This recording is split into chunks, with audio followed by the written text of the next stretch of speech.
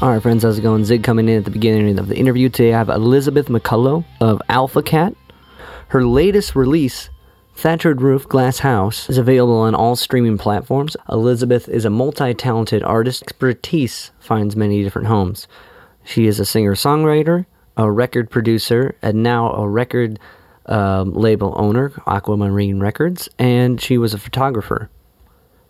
In our conversation, it goes deep, it bounces everywhere. It hits upon some mental health recovery, and it's a stigmatized thing that isn't talked about too much, so I was really glad to have this conversation with someone who's been through it and has come out of it. On her website, she has a live recording for sale, Alpha Cat, from 2005 at the Vox Pop Club, featuring Chris Butler, who you might remember from a few episodes ago. All proceeds of this record go to help people find mental health. There's more details of how within the links below and on her website.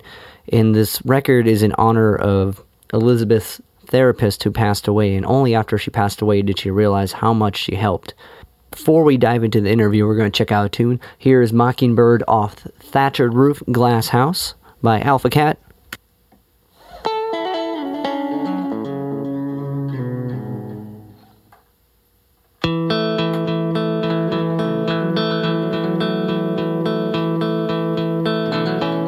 Black sheep, too deep, can't sleep. Let go, slow ride, low tide couldn't hurt a fly. Don't try to know, don't even try. Action spoke.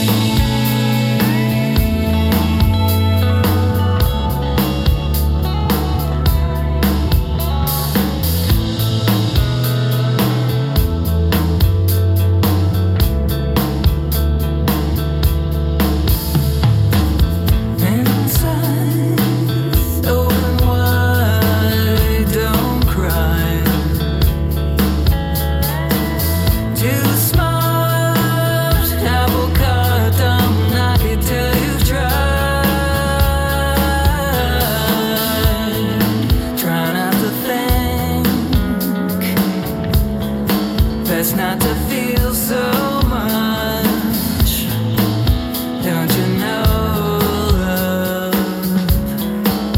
You got to shut up or go. Be yourself or be loved. Be yourself or be loved.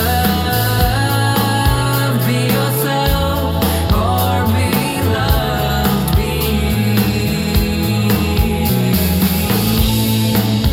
Shoot the messenger if you don't want to hear the news. Stay away from him if you don't want to catch the blues.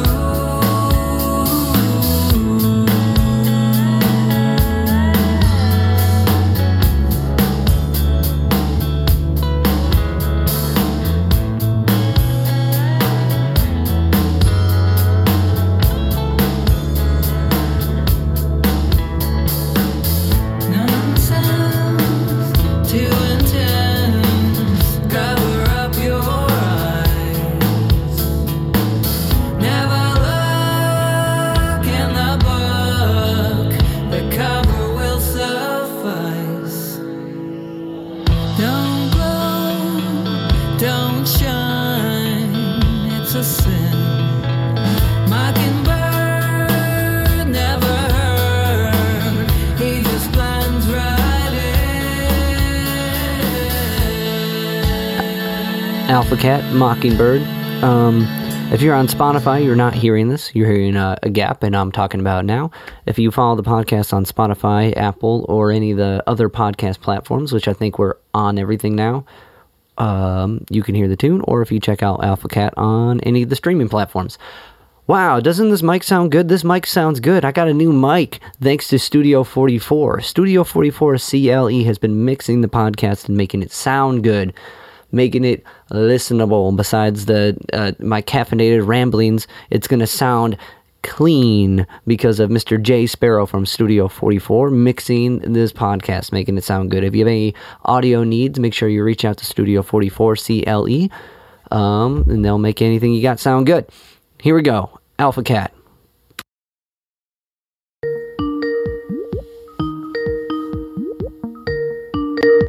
Hello. I don't know what happened. I lost you. But I appreciate you checking out. And I'm on wireless, so, I mean, my wireless is pretty strong. Okay.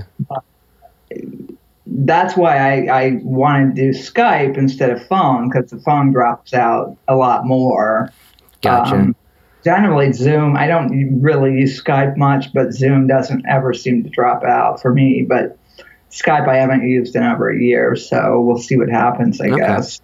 Well, if we need to bounce to Zoom, I think we can. With Zoom, you gotta like pay for it to go over half an hour. I think that's why. I have an account. Oh, okay. Well, if you got one, sweet, cool. So if this starts to like constantly drop out, we can just hop on that.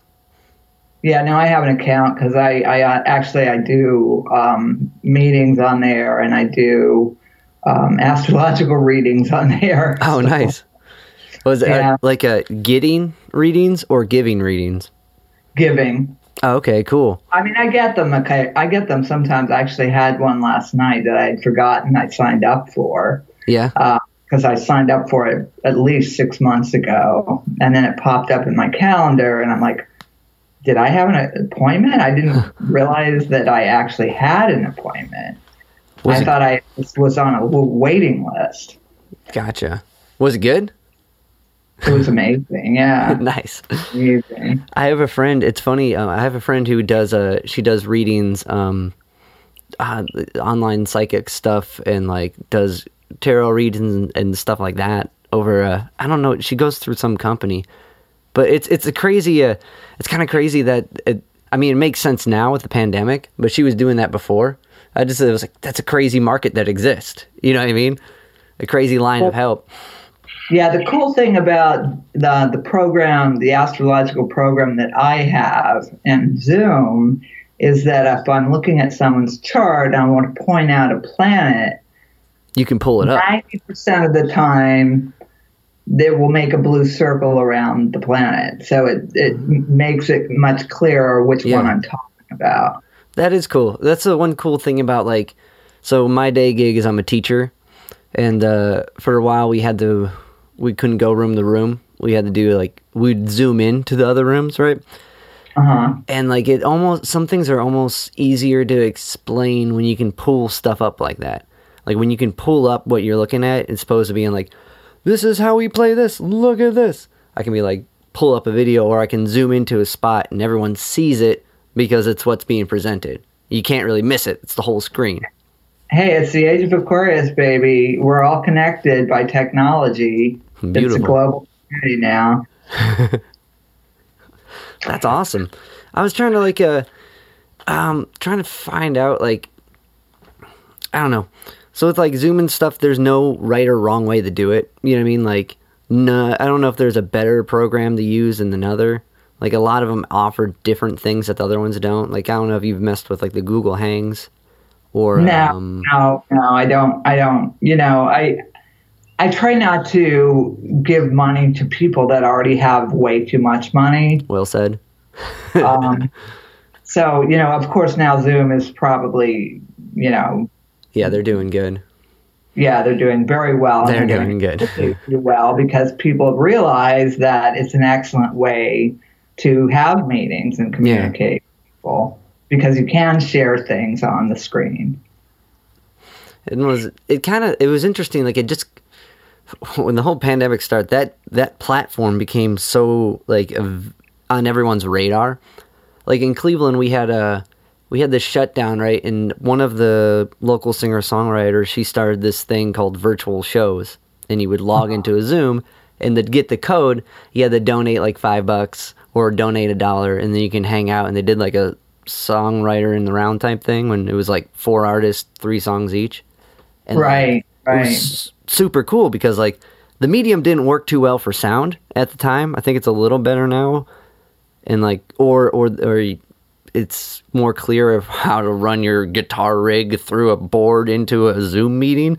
Whatever, there's new techniques to do it or whatever. But like at the time, it was figured that one out. Yeah. Yeah, it's all about that original sound button. That's what I learned. But it's cool. I mean, I used to be like, basically, I mean, it's not that I was a Pro Tools pro, but I knew my way around. I could do what I wanted. I knew, I knew it. And then I had, I don't know if you're aware that I had the 12-year breakdown where I sing. And so then, during that time when I would emerge from my cocoon occasionally, I took this Pro Tools class, which was not cheap, but you were allowed to audit it again, I think 2 or 3 times. And it was like 10 days in a row, 9 to 6 or 9 to 7. And it was an amazing teacher. And he was really helpful. And even when I came back and audited, he paid me just as much attention and gave me just as much help as if I were, one of the paying students. And through him, after going back in my cocoon, at one point I thought, well, I have these tracks from what was going to be Venus Smile. There's 7 with vocals. Maybe it would be interesting to see what they sounded like mixed. Yeah. So I reached out to him, and he initially said yes, and then he said, well, I'm too busy, but I'm going to refer you to this guy in Miami who blows me out of the water. And that was Brett Thorngren, Cosmo. Okay. And he mixed the stuff. And a friend of mine who's supportive, very supportive, and I listened to it, and we were both blown away. But at that point, I was still in the mindset of I'm never doing music again. So I put it away. But then when I finally did emerge from the cocoon, I hope I'm not overusing the metaphor. It's what it is, so it's perfect for it. And I decided at some point in June of 2019, because for years I had a couple friends who had heard the tracks, and they're like, why don't you put it out as an EP? And I'm like, no, I'm only going to put it out if it's the full album. And then in June 2019, I went to lunch with a woman. I met her in Harlem. I bought her lunch because she was living in a halfway house and got like $30 a week for money. And so I bought her lunch, and then I went to go see a movie, and I had some time to wait. So I was sitting on the park bench outside of on Central Park West waiting to go to the movie, and it just popped into my head, I want to put this out. And I texted Cosmo. I hadn't talked to him in years. And he immediately texted me back and said, your music just came up 2 weeks ago, and I was thinking about you. And he was like, I'm all in. Nice. It's weird how like serendipical things are like that. When something sparks in your mind and like you reach out to someone in Miami from New York, that's a large distance and probably even further. It's weird how like things surface in different people from far away. Well, he's like one of my best friends. I call him my work husband, and I've never seen him. I've never met him in person. Interesting. Huh. So is that almost like, I don't know, relationships like that, especially now in a time where that type of relationship is more prominent, I imagine, than before because of the COVID thing. Right. Is there almost like just hearing someone? Do you hear them more when you can only hear them? Not that you guys can like Skype or whatever or meet up, but when you spend a majority of your time probably like communicating over the phone or through text or through email, Is there a more like sincere thing with what people say? Well, that's been my experience. Yeah. I have seen him. When I was in London, we were working on the mixing the mixing of Thatched Roof. He would call me. I would be out at 6 a.m. sitting on the front step of the hotel, Yeah. smoking my morning cigarette. And he would FaceTime me, and I'd be like, "Can I curse?" No, I'm asking you.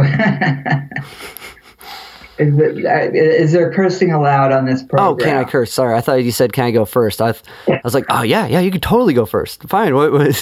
Oh yeah, you can totally curse. No, it's fine. Okay, so I was like, "What the fuck are you doing up?" Because it's 6 a.m. here, which means, in Miami, or I guess at that point he was in Atlanta. He had moved to Atlanta. Wow. And he's like, "Well, he has 2 young kids. He's like, I've got to get up at 3 if I want to have any time to myself and work." So, I'd be like in my little tiny hotel room, which just had a twin bed and room to, have my suitcase and my computer on the desk and a little tiny bathroom.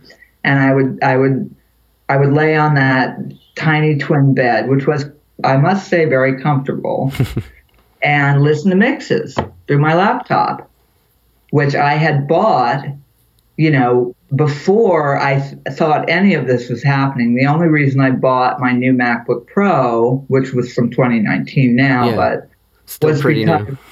My rent, the rent for my building switched to only online, and I could not upgrade my system enough to pay the rent. And they wouldn't accept a check. Yeah. And my computer was from 2008. And it would have kept going, except I couldn't pay my rent. Yeah. So I bought this MacBook Pro because it's like, if I'm going to buy a MacBook, I'm going to buy the best one. Yeah, yeah. And then it turns out, I'm mixing records, I'm doing graphic design, I'm making videos, and then of course the pandemic, and and then we're Zooming, and it's like, I learned after what happened with Pearl Harbor, that the original Pearl Harbor. Yeah. Right. Yeah, not the record. That things are happening that I may know about subconsciously, but I'm not going to know that they're real until they actually happen. And so it transitioned me into recognizing that I am just a channel. I'm just a channel. The messages are coming to me, and I am the filter. It filters through my life experience. It's interesting. It resonates the kind of Plato, the cave analogy when Socrates is going around trying to find truth and who knows truth, and he goes to all these different people who are considered wise, right? And he gets to the poet, and the poet doesn't know truth because they are just kind of a vessel for what, expressing what's coming to them from, I can't remember the exact wording, but they just take in and put out. It doesn't necessarily have defined meaning, at least in the cave analogy, as far as truth or whatever. But that's a really interesting. That's very does the kind of openness mentality come from art, or does it include some of your self-healing? Does that make sense? It's both. Okay. I came from a family, a very dysfunctional family, but my father was a scientist. He was an aircraft engineer. Whoa. And he was all about logic. Yeah. And believe it or not, when I was a kid, I thought I was going to be a lawyer. Really? That twisted. But I always I started was drawing. I would always draw. And guess what I drew? I'm gonna guess like blueprints if you're hanging or something. Pictures of rock stars Nice. that I love. Like Mick Jagger. I have a painting of Mick Jagger that I did in college. It's supposed to be like life size, right? Life. Larger than life. Even when I was in college, it's funny because thinking about. See, this is where the spokes of the wheel they reach out in so many different directions. It's like which direction to go. The question you asked me was, maybe you should repeat it. Okay. So basically, the idea that the artist is a vessel, right, for the outside world influence. The artist internalizes it and puts it out in some way, or humans. Let's not even label it to just an artist, because to some degree, absolutely all humans, right. When they start to open their eyes or start to listen to and pay attention to what's coming at them, they'll realize that they're being spoken to. Right. Now they can ignore it. A lot of people choose to, as we've witnessed this week, but yeah. It's still coming at you, and the thing is, what's happened, and I will use astrology, but what's happened is Pluto, the planet of death and rebirth, transformation, and Saturn, the planet of structures, Pluto has decimated the structures that no longer serve us. And so now we're in the process of cleaning up the rubble. And that applies to every single human on this planet. And I do not include the sitting liar in chief in that, because I don't consider it human. Fair enough. Yeah, that whole situation. But that's bonkers. The whole situation's bonkers. But put a pin in that. We can get back to that later. But I like that. It does make sense, right? Like the pandemic's global, so everyone's working through, like how you said, the rubble, what's been destroyed, and rebuilding. And like, it's a beautiful like chance for new things to grow. And it's also sad because like things aren't going to be the same. Everything's going to be different to some degree. And like, but it's not going to be sad, because Aquarius is it's the essential workers. It's Black Lives Matter. It's everybody is valuable. Everybody has equal value and has something to offer. 100%. And that's the mentality that we're moving into. Yeah. But believe me, the rubble is not going to be cleared away for a number of years. Pluto's going into Aquarius, I think, in 3 years. Okay. And by that point, maybe, the people that have been resisting, that have believed the lies, that never, none of them forgot anything they were promised, but they drank the Kool-Aid and they're still tripping, right? Yeah. They're still on the trip. So when they start to realize that, wow, I'm being listened to, I'm being seen, I'm getting what I was told I was going to be given, then they're going to start to see. Yeah. That's what it's going to take, because that mentality of person is not someone who's open to truth. Yeah. So mired in their dysfunction that they cannot, it's like they're in these cages thrashing around right now, and they don't see that the door is unlocked and they can walk out anytime they want. It is pretty amazing how like rage or any emotional like overflow makes you miss small details, like the door being unlocked. Rage is suppressed pain. Yeah. I mean, we come from trauma of some sort. Everyone has come from trauma. We wouldn't be on this planet if we hadn't. It's a process. Life is a process. It's a learning process. And if you choose to stop learning and growing, then, you may not die physically, but you certainly die mentally and probably emotionally. No, I definitely agree with that. I think the more you involve yourself into that has a learning curve, and the more uncomfortable you make yourself in situations, the more comfortable you eventually become in being uncomfortable, right? Like you diving into learning Pro Tools, or like that's a whole nother angle of the music spectrum, and like it's a very specific thing. You know what I mean? Like, what's if is this mic in phase? Is it not? Do I care? It's not gonna. You know, when you're coming into it, yeah, you should care. It makes that sound better, so you can express yourself more and fill in the blank. But like, definitely, I agree that learning in any degree, and it's kind of like I've been on I'm a big fan of Bruce Lee and some of his philosophies. And there's this philosophy, or this bit, which his is kind of like a jumble of everything else. Most of his writings are him trying to pick apart other writings, which is cool. You know what I mean? Because you kind of get like an intro to a lot of things. But all knowledge being self-knowledge. Right. And like, I was kind of like, but I think that kind of, as far as like learning, the more you learn about how to do anything that you don't know how to do, or about being uncomfortable, eventually is learning yourself and how to make yourself be comfortable or uncomfortable or achieve things. Well, I think, you know, and I did realize at some point in my art journey, because I did not start out as a musician.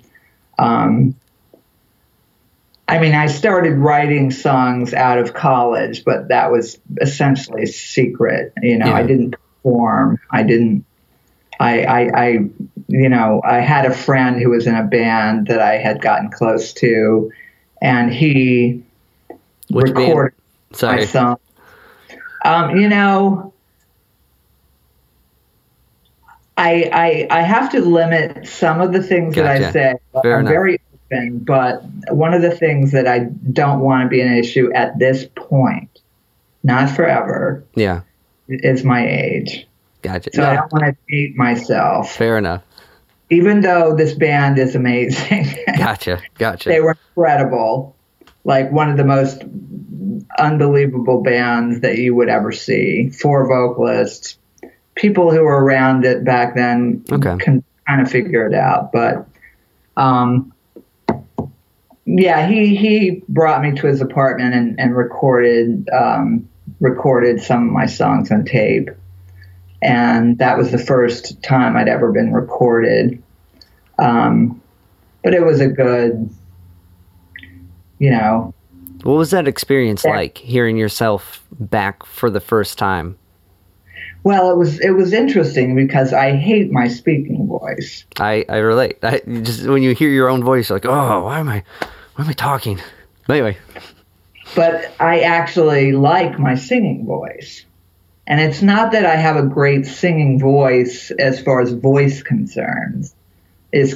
It's that I'm so careful with the way that I write my lyrics that it's extremely important to me that when I sing them, that the emotion and the meaning behind them is clear. Yeah. So I'm very, very good at phrasing and emoting through the lyrics.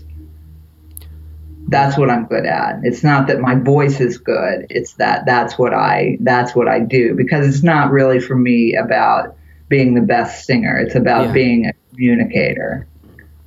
Well, I think your voice, you have a really specific tone that I think is very settling within the music you write. Like your voice fits perfectly on the space you make with the band, and well, I know you write a lot of the parts, but the space within your music, your tone fits very like nicely and shines out of that. And I agree, like you don't want to aim to be the best at anything to some degree, because that's defeating the purpose, right? With music, it's more expressing feelings and what you're in thoughts, and like phrasing is key with that. And like I've been diving into poetry, right? Metered poetry. And it's a weird realm, and everything is lined up in a certain way and certain syllables. So it's like almost like the same thing as far as like phrasing in music fits with like a note and a tone and a rhythm. Same thing with this metered poetry, and when that lines up, there's like something in the human brain that just makes what's being said stick out more and ring or resonate more deeply with the listener. Yeah.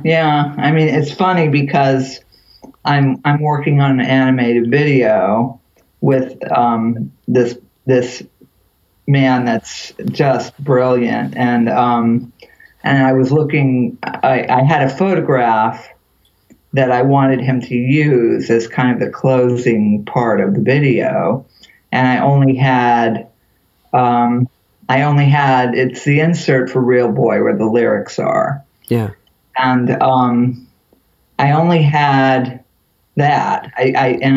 So I went on this major search through my house looking for that photograph, and I found everything but that. Like, I found so much stuff. And I found this poem that I had written after I had gone on this round the country trip with this friend of mine that was another crazy genius. Like, that's who I attract, crazy geniuses. That's who you want to attract, though. I'm not calling myself a genius. I can certainly be, you can throw me in the crazy box, but I found this poem that I had written about driving into Las Vegas, and that it's the devil's playground. And so I have, like, right in front of me right now, I have two versions of it where I had already made some changes. I'd shortened it. Yeah. I don't know which came first. And I'm like, I'm going to make a song out of this. So it's like these treasure, this image of, like, the story of this in the song Pearl Harbor. Yeah. I found the treasure in this harbor, being an asshole quoting my own lyrics, but from a forgotten map left by that last robber. So it's like I've been finding all these treasures as I've been going through all my old stuff. And it's like, it's Slaughterhouse-Five. Yeah. I seem to have come unstuck in time. You go back in time and you pick up where you left off, and you learn and you heal something from the past, and then you zap into the future, and you've got that knowledge with you. Yeah, that's a good analogy for it too, Vonnegut. Man, that is. Yeah, when I listed all my influences, I don't know if they're up anywhere anymore, but I had totally forgotten about Vonnegut, who was a huge influence on me. Huge. And I don't know why I left him out. Maybe because I was still, climbing out of the cocoon. Yeah. It's hard when someone asks you that, like, because depending on the tone of the conversation, or if you're doing it for a press thing, or you're more focused on, like, well, musically, I'm promoting the music, so what music, you know what I mean? Like, and it's a combination of all these different factors that fall into whatever art, you're putting out, music or poetry, and like, but it's I don't know. I understand that is a frustrating, like, who's your guys? And you're like, there's so many. When I started out on social media, which was just July 2019, I was working with a promoter who was controlling things, and yeah. The first thing that I noticed was that, and I was in London, so the first thing I noticed was that he was putting up these mood things on my Facebook page, like, Alpha Cat is feeling excited, and I'm like, and it just really grated on me. Yeah, that's weird. And the bio just sounded like a brag, and it wasn't even true. So, when I figured out how to take control, yeah, I slowly did, because I started saying, first thing was no more emoji, over, those gone, that's over with. And then, and then I started saying, well, I'm writing the posts. You are going to post Yeah. exactly what I write. And, and certainly it's the promoter, so I take suggestions. It's not that I'm like the dictator. I listen to the people that know what they're doing more than me, but in the end, it's my image, and I want it to be my voice. True. So I finally, when I got to the point where I knew how to do it, I changed the bio. Yeah. What was it? Yeah, it's weird. Like promoters, people that run the media stuff, like, or the social media stuff, they know like what's like gonna hit the algorithm, or gonna reach out to certain things or stick out to people, but it doesn't necessarily like convey the artist's intent as purely. I was having a conversation with my new friend, and I believe a friend of yours, Chris Butler. And, yeah. He is the coolest. And put a pin in that because I want to ask you about him. But we were talking about like when Tin Huey, his band, got signed. There was Warner Brothers had all this control and did all the press and stuff, and which is cool because it's kind of, you don't have to worry about it. But at the same time, you don't really get to put any say into it until you see it. You're like, well, it's already out now. What's cool Right. about like social media and like the landscape of that now is you have the option to control it. It's a lot to do, and it's a lot to learn, and it's a lot to like keep track of. It's overwhelming, but it's like you can have your vision and who you are out there, and like if who's gonna be drawn to that's gonna be drawn to that, which is cool because it's all in your hands. You can't, to quote another Aquarian, Abraham Lincoln, to paraphrase, Yeah. you can please some of the people some of the time. You can please all the people. No, you can please some of the people all the time. You can please all of the people some of the time, but you can't please all the people all the time. So if you're going to be yourself, and particularly if you're unusually minded, as I will try to kindly describe myself. A lot of people aren't going to like that. But then again, people that are drawn to the truth and drawn to authenticity, those are the people I want anyway. And if there's a gray area of people that might, come across my stuff and maybe listen to it and maybe go, wow, I hear something in that. Great. It's not about exclusion. It's about, and the thing is, when I first started with social media, I was very, very specific in my intent to not be in any way biased or divisive, because I felt like, I'm talking about the human experience. I'm not talking about the Republican experience or the black experience or the white experience or the wealthy experience, And I was very, very careful about that. And then the pandemic started. And you may or may not be aware of this, but Kumail Nanjiani had started posting about his wife, about the need for taking precautions, social distancing, masks, etc. And he was getting trolled mercilessly. And he put up this post, and I'm paraphrasing again because I think he took it down. I tried to find it later. He said, my favorite person in the world that lives with me is immune compromised. I am going to post about this until I have 0 followers left. And so that was like my permission to just be unleashed. Yeah. Because, the stakes became too high. Yeah. Was it? And I'm sorry. Oh, no, you're good. You're good. So it's like, you know what? And then it's like, then again, I can't remember who I'm quoting now, but, if you don't stand for something, you stand for nothing. So I decided to take a stand. No, I think like, I can't remember. If you don't make enemies or whatever, you're not doing it right. Da, da, da, da. But I agree with that. There's so many quotes. I know, we can go back and forth. But we've got the gist. well, and I feel most people that we find, or most people as people find inspiring, stood for something or did something their own way.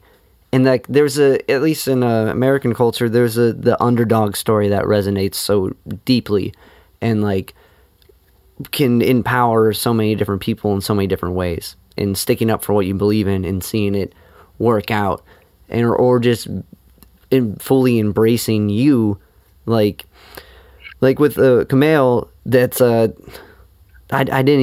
wasn't aware of that story. I enjoy his comedy and his career quite a bit. What was that film he put out with his wife? Side note.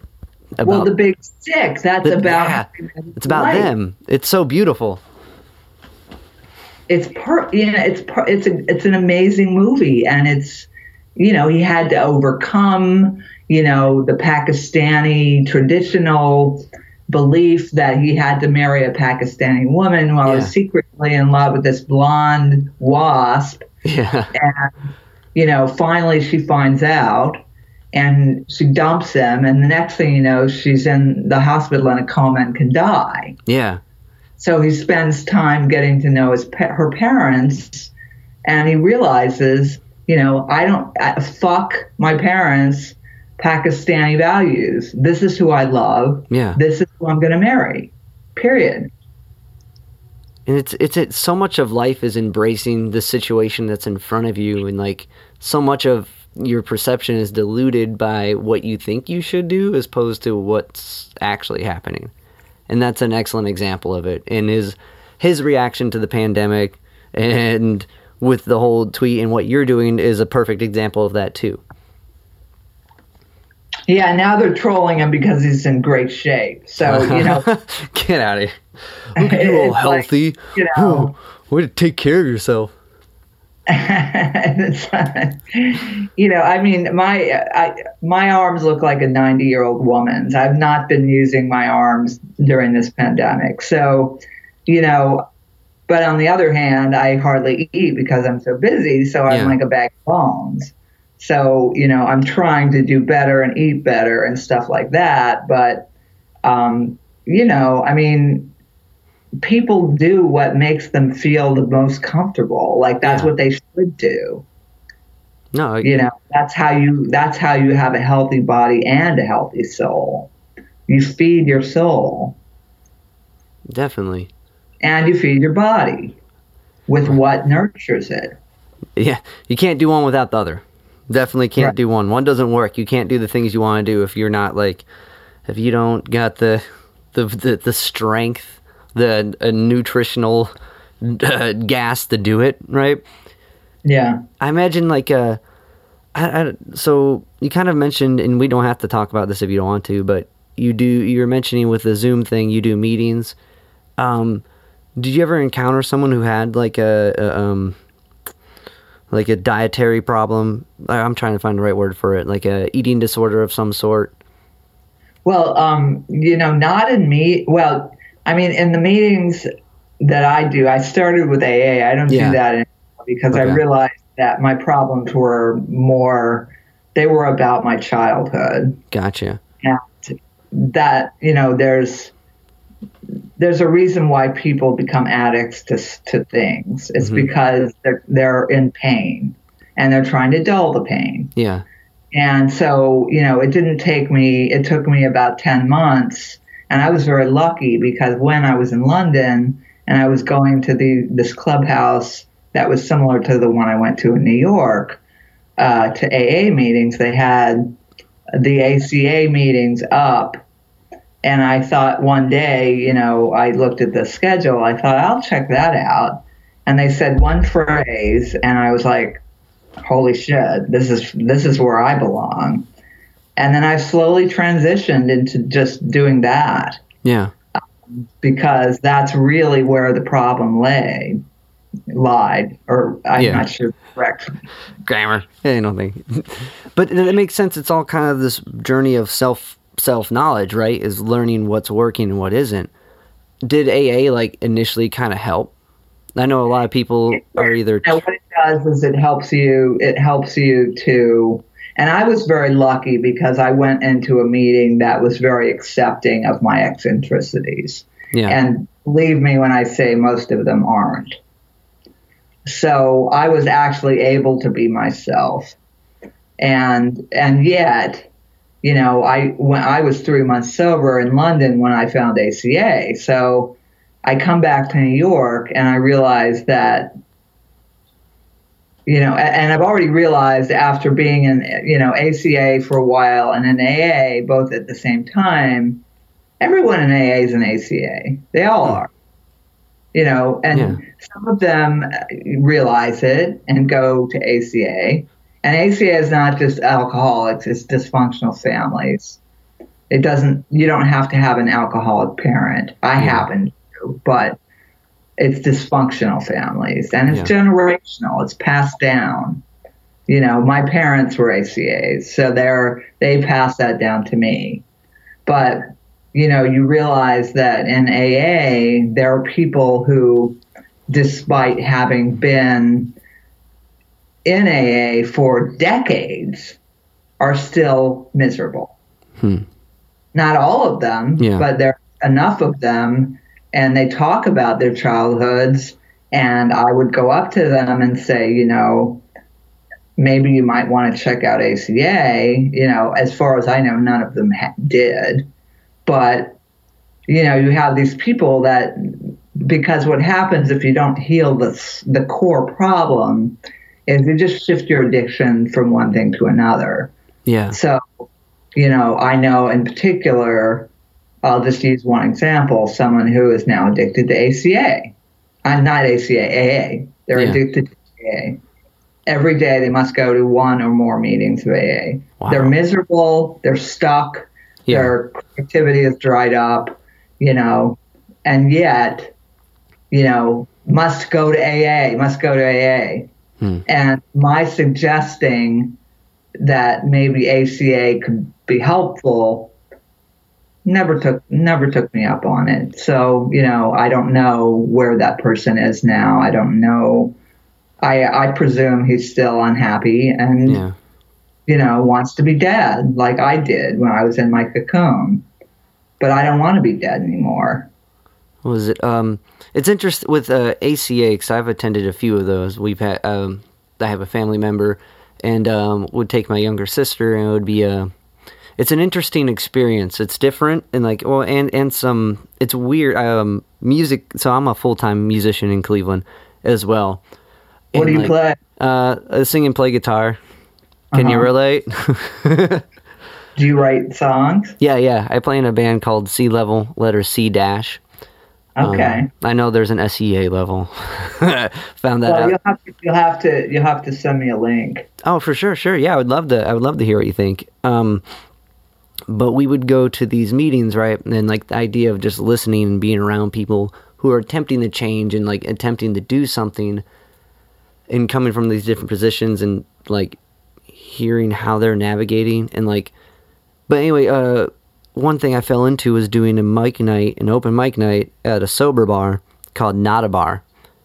And I've spent a lot of time in like the AA community and seeing certain people, and it's interesting what you just said, how valid that is, how some people are like, I mean, all our brains are like, we like patterns, we like things we can predict, right? We like things we know we like.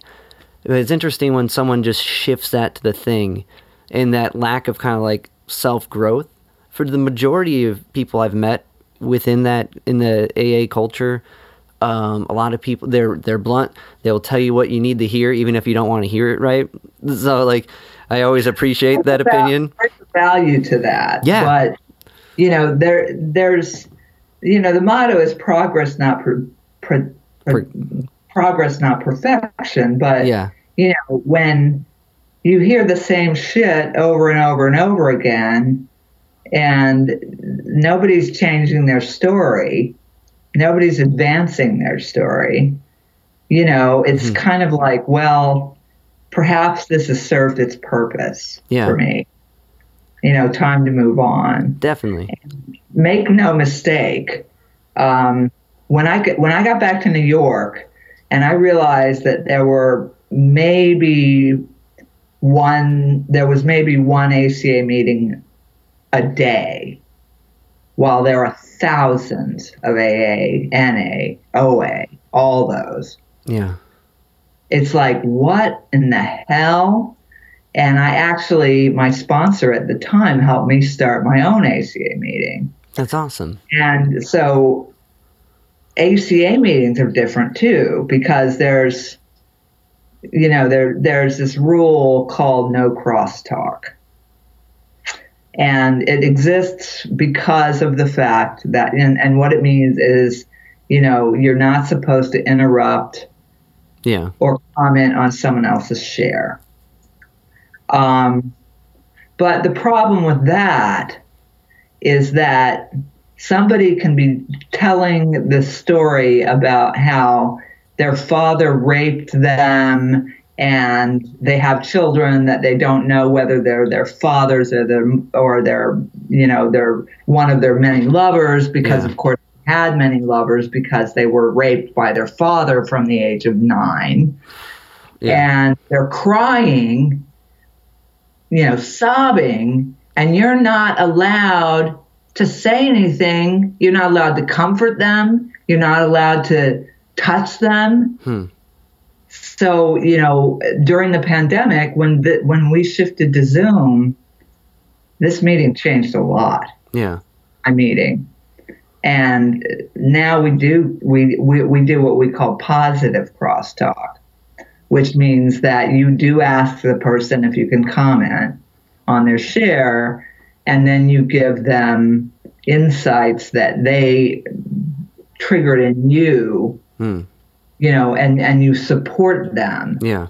So that they're not in this position of like pouring out this nightmare story and sobbing and just sitting with it, being ignored. Yeah. They're actually like, it's a dialogue. It's more like what they call after the meetings, the fellowship, where you go hang out. Yeah. My meeting is like fellowship. It's largely fellowship in that sense, because, again, I'm an Aquarius, so I had to do it different. That's because I had to make sure that everybody knew they were seen and heard. Yeah, that's what you want to be heard. You want to be reflective, and it's hard to do that to yourself, especially if you're dealing with trauma and like your reality is shaken and like you can't necessarily discern what is and what isn't. Having someone hear what you just said and be like, I'm with you. I understand that. That's horrible. Or even some type of insight if someone's in like some loop of denial, right? Like it's important to have that positive feedback. So I think that's a really badass like adaptation to it. Well, it's interesting because I'm an Aquarius and I'm into all the tarot. I'm into all the, astrology and the I Ching and everything. And I did not come by that, from my brain. I came by that from people introducing me to things and having my mind blown. Yeah. And realizing that, there was more to just there was more than just my brain operating here. So we now alternate. We do every other week. We do what we now call an oracle meeting, which basically what we do is one person who has the book just opens it to whatever page it falls to and reads from there, and it's always perfect. That's crazy. Perfect. That's crazy. Like in a good way. I don't mean like crazy in like a negative connotation. I know it has a negative, but I mean that's I don't know, serendipical. That's so cool. Like how when something just resonates and you're like, out of perchance, I get such like a excitement spike, a dopamine spike when that happens. Like no way, that's so cool. But the more you open to it, the more often it'll happen. Yeah. Wow. That's is that the book that you is this what is the book Well, we used the big red book. I Big did Red Book? try, Okay. try doing an I Ching reading one time, and it was a little early. People were not quite ready for it. Yeah, because that's But- supposed to be super precise. The Even aging. though the one that we got was Revolution, so it was like by allowing this to happen, this is a revolution. It was so perfect. But we did do a fun thing. I think it was New Year's Day, because I also have started following this woman who does spirit animal totems. Because I started looking at the kind of animals that would show up in my yard and Yeah. look and flowers and whatever, and like anything that I would notice, I would look up its meaning. Just Google what is the symbolic meaning of this, and it was always perfect. So on 6 months into this, on Christmas, no, maybe it was New Year's. It was either Christmas Day or New Year's Day. I said somebody suggested we have a meeting, and then I was like, well, maybe we could just hang out. And then I said, what we could do? We could pull a spirit animal card. And everybody was like, oh, that'd be really cool. And of course, it was perfect. What? And everybody loved it. And that was like our hang on Christmas Day. That's cool. I think it was Christmas Day. That's cool. That's like, what did you what animals, it sounds like we did, what has come across your way that has, like, recently, like with that reading or the Christmas Day one, you were pulling a card and observing that, right? It wasn't like just checking out the landscape and seeing what's by? Yeah, no, I pulled Okay. the card. Gotcha. What was it? I don't remember. It's crazy. I don't remember.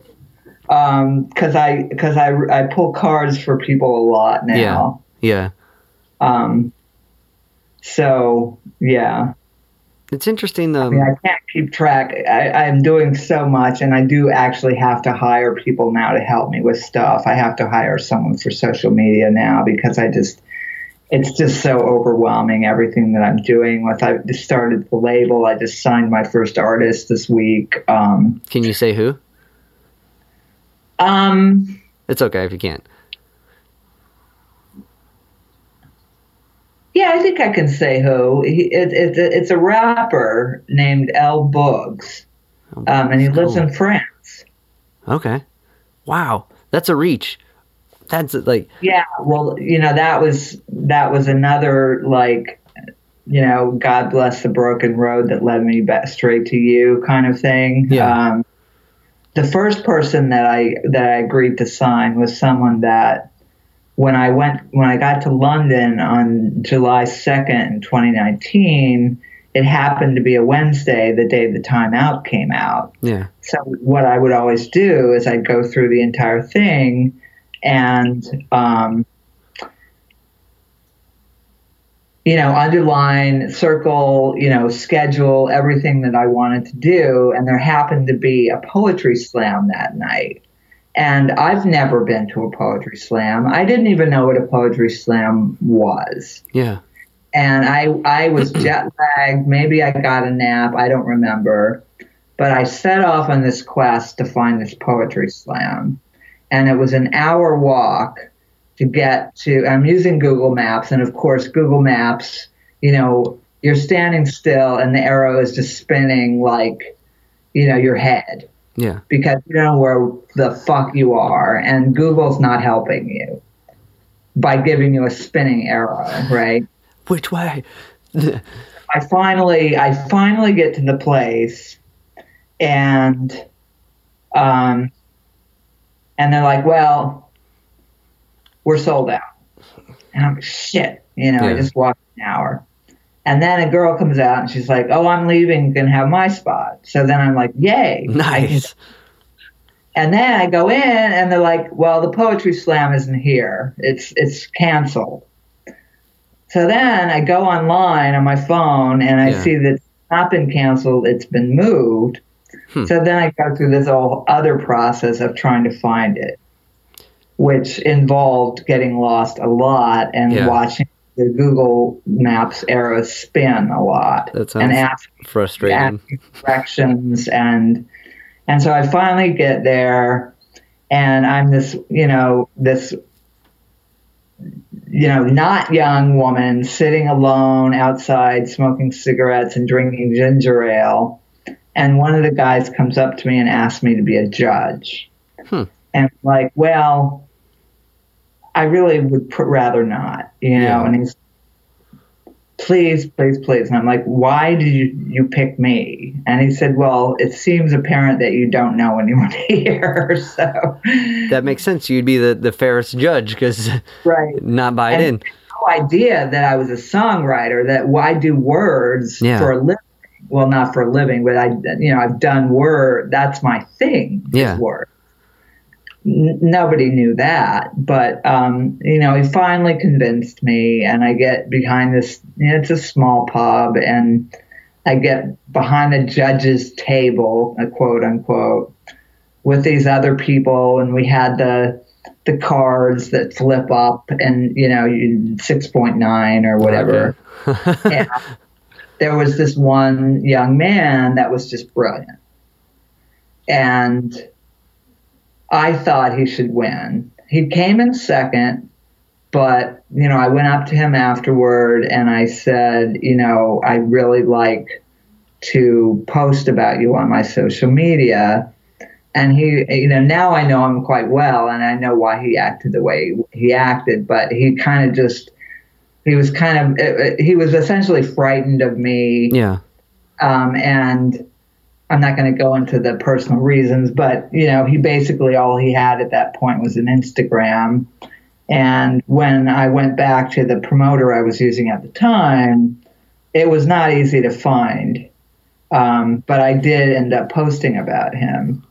And then he thanked me over Instagram. And so we started we started a communication that eventually became a dialogue that eventually got to the point where he asked me a question and I said, this is a conversation. This is not a DM situation anymore. This is a conversation. And, why don't we speak over Zoom? And the first time we spoke over Zoom, and pretty much every time we talk over Zoom, and he's in London and I'm in New York, it's 3 hours. That's awesome. And, he happens to be from Ghana. He's from Africa. He grew up in London from the time he was, I think, 3 or 5. And he's a performing poet. And he's brilliant. And, so when I decided to start this label, he's the first person that I asked to be on the label. But he hasn't signed yet because his process, he's got a fire under him in London. He's doing a lot of stuff. And so what I'm going to serve as his introduction in the US. And the international promoters that I found actually work. But so, all the stuff that I've learned ever since July 2019. And when I say that the pace has quickened since the beginning of the pandemic, I couldn't make a greater understatement. But I've been in the music business a long time, and I do know, and I've taken a lot of business course, seminars, been to South by, that sort of thing. Yeah. I had to catch up because I hadn't put out a record since 2002, but the bare bones of it remained the same. It's just the method of transmission has changed. And because I'm an Aquarius, it's not hard for me to adapt to that. But it's still a lot of learning. It's a big learning curve. For sure. And if you had told me, even when I was putting out Thatched Roof, that I was going to start a label and start signing artists, I would have said you were crazy. Like, I never would have imagined. It's like stuff that I in my wildest dreams, never would have imagined that I would be doing. It's a definitely a whole different perspective on the music game, really, or music career, because now you're kind of acting as a captain for all these other acts in this new sea, which is in this case America. But like, that's what's the name of the label? Aquamarine, and I named it Aquamarine when I did the designs for Pearl Harbor. Okay, when you're not really knowing what the symbolism was. And then when I decided to actually start the business, I looked at the meaning of aquamarine and I was like, holy shit. And even like a week ago, or maybe a week and a half ago, when I spoke to this young poet, we went through it again, and I was blown away again, because the meaning is so perfect to what my intent is for what this label should be, what I want it to be. What's the meaning? What is it? Well, I mean, I could pull up my page and read it. It's a page long. I mean, let me see if I can pull it up and just give you a couple highlights. I actually have so many pages and documents open on this laptop that you would think that I was completely insane if you just had it and you didn't know me. I don't know. My laptop's kind of the same way. I don't even know what I just opened. I was trying to figure out how to post to Instagram from my laptop, and that didn't work. There's a trick to it. I mean, I got 2 different Google instructions, and the first one didn't work, and then I didn't have time for the second because I had to eat. Yeah. But here, I can pull something up here. See what comes up, how to post on Instagram from laptop. Okay, this one I can change.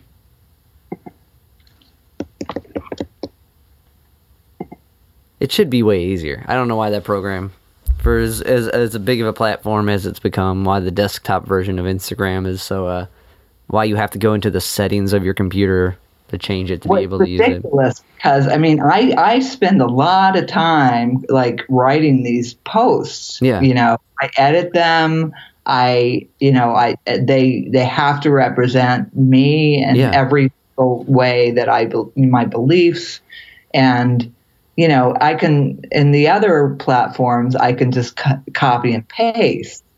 But Instagram, I have to voice dictate, and that's a nightmare because it doesn't say what you're saying. It says what it thinks you say. Exactly. So it's all jumbled. And you're like, what are you talking about? Well, I just pulled it up. First of all, aquamarine is the stone of courage, personal development.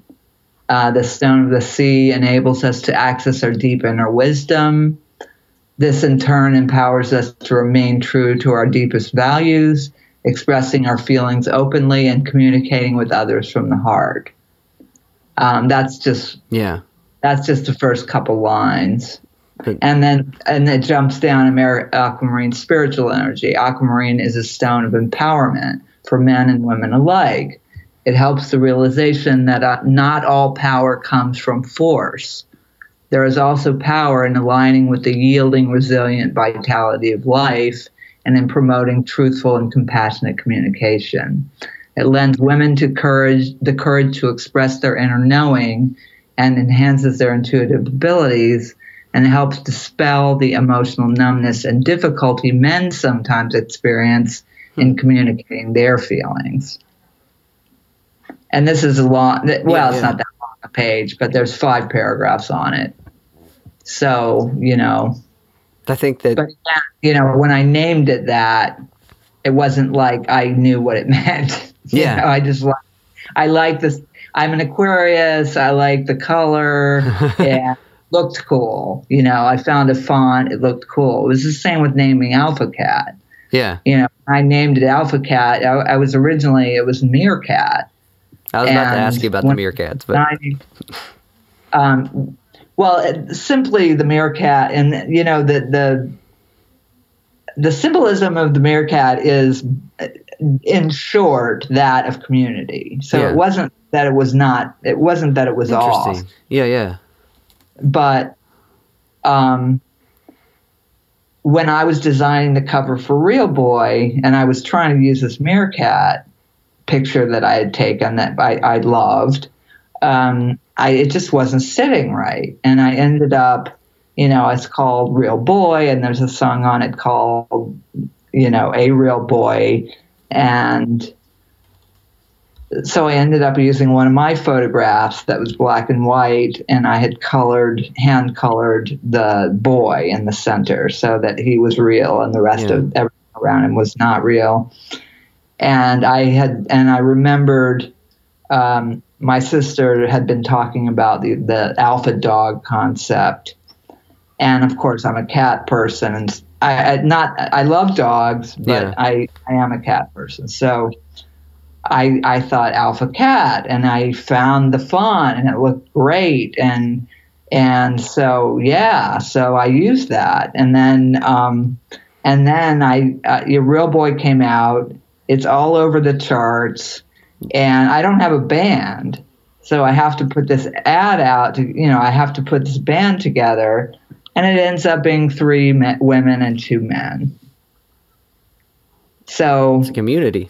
Okay, Alpha Cat, like feminine leads the masculine, the intuitive, emotional side leads the creative side. The masculine, it's yin yang. They need each other. We each have, that's why the gender roles have become so permeable, because that's another aspect of this recognition of the yin yang within all of us, right? Yeah, that they are each other. It's not, it's not 2 different things. It's one thing with different things that can't function without itself. And it's funny because when I was digging through stuff yesterday, I found some contact sheets of an installation I did in this gallery down in Soho after I got my master's degree, called Estrogen Testosterone, and I collaborated with this man, and what my idea was and what we executed was that I went out and I bought 2 pairs of men's combat boots. Obviously, my size and his size. Yeah. 2 pairs of black women's panties, bikini panties. 2 pairs of white Hanes tighty whities. And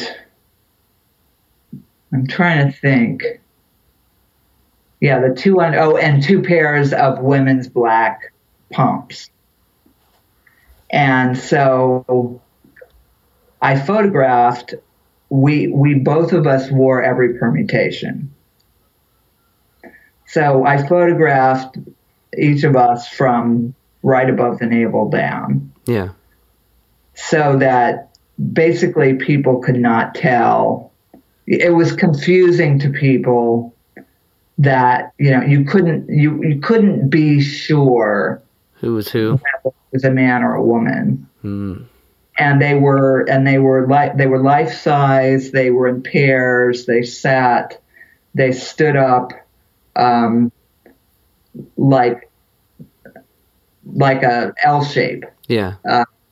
And they were paired, in a very pointed way. And they were in the center of this room that was about gender. And this was probably 91, 92. And people loved it. There were people, I have photographs of people, they love to stand behind them and have their pictures taken. Yeah. Wow, that's a beautiful way to portray that like gender fluidity or the non understanding of, the confusion that can come from these like standard definitions. So when you went to college, you were at that same time, right? You were working as a professional photographer, or was it post?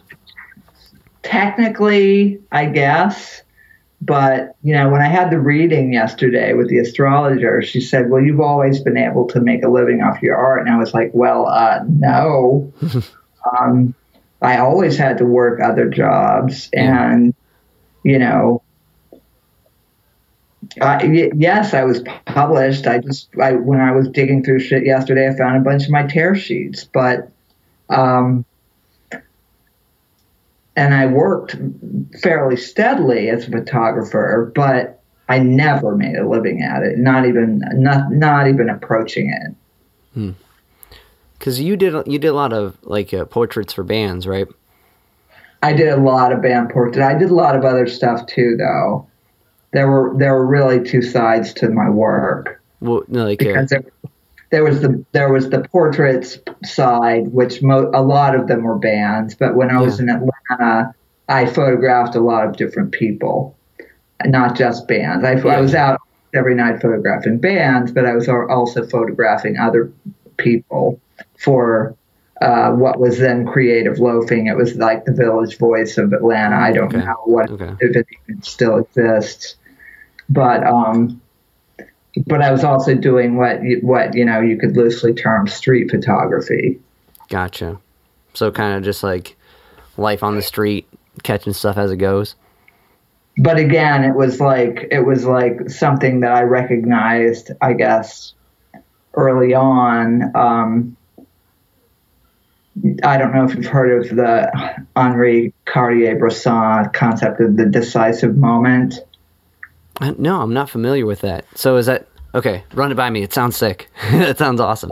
It's a photograph that is an archetype. So the concept is that you capture this thing at the decisive moment, and a lot of my photographs were that they were like archetypes, and I mean, when I say I was crazy with it, like I had my camera on me every waking minute. I was photographing while I was driving. I was obsessed. What if I miss something? What if I miss something? And the obsession grew to the point where I got an automatic camera because it's like, then I'll miss less stuff if I have an automatic camera, right? Yeah. And then at one point I was just like, what are you doing? Like, you can't be there for every single moment. And I calmed down, but I had also recognized that these things that my camera was capturing, if I had seen them and decided to take a photograph of them, they would have been over. Yeah. It wasn't my brain that was taking the pictures. It was my intuition. Because I was knowing on some level that something was going to happen before it happened, and I just snapped the shutter at the moment it happened, not knowing really what I was doing or what I was getting until I went back and looked at the contact sheets. That's interesting. I feel like a lot of art is kind of that way, though. It's in the moment, like when you're improvising on whatever, and it's more of the analyzing it, looking back, where you really can see that in this case, moment of transcendence or moment of importance that you randomly captured because you knew something, like your intuition was saying something was going to happen there, and then looking back, you're like, was it there or was it there? That's an interesting concept. I'll have to dive more into it. But of course, all of this was unconscious at that point. I wasn't conscious of it until I took this trip around the country And when I say I was photographing while I was driving, I'm not kidding. Like, I'm driving the car and I'm taking pictures while I'm driving the car. And then I come back and I get this spread in the Boston Phoenix, and I have to put together all these images. And I see, as I did them, as I put them together, that these are not things that I knew what I was doing when I took them. It had to be intuition. That's beautiful. I don't know. There's something really cool about that, about just it happening and being the vessel that captures it or expresses it. When it comes to like taking a portrait, what do you look for? I look for the person's soul. I look for when they're real. And I'm gonna get hate mail and hate emails and stuff from this, but I've always really been very angry about the lionization of Annie Leibovitz, because to me, she gets a lot of money and she creates, or whoever creates, these amazing sets around these people. But as far as capturing someone's essence, maybe I've seen it twice, and as long as I've seen her photography, she doesn't do that. That's not what she does. She puts them in a setting that costs a lot of money to put together, and then she just takes a picture, and you get a picture of the person, but you don't get a picture of who they are. You get a picture of what they look like. In an environment that allows them to shine. That's interesting. That's the environment that they create. Yes, that's symbolic of who they are, where they want perceived, but the actual image of them has nothing to do with who they are. I think it's beautifully, at least as far as like looking for what you're looking for in a portrait. I think that was beautifully said, because like it's always like those pictures of someone in the spur of the moment, not knowing almost they're being photographed, when you really get a sense of who this person is. You have to learn how to manipulate people too. Sure. You gotta, just like when you record music, you gotta feel comfortable and to get into being unguarded. Yeah. It's strange, like it's such a human thing that we want to be. We want to capture what we do to some degree, but when that red light clicks on and you're being recorded, everyone gets somewhat shy somehow, in some way. They're not as natural as when they were a second ago. So there has to be some setup work to the environment to, to like engage in that authentic. I can't talk today. Authentic like behavior and thought process. Wow. Well, it's funny because it works different ways for different songs, and most of my songs are metaphors that are taken from actual events from my life. Like when in the song Monsters, when I say every day your bed's in a different place, but the monsters always find you. Yeah. I was seeing a guy who lived in Williamsburg. I was in Jersey City, and he was in a loft, and literally every time I went over there, his bed was in a different place. He had moved his bed. He moved his bed every single time I went over there. So, like, a lot of it is that.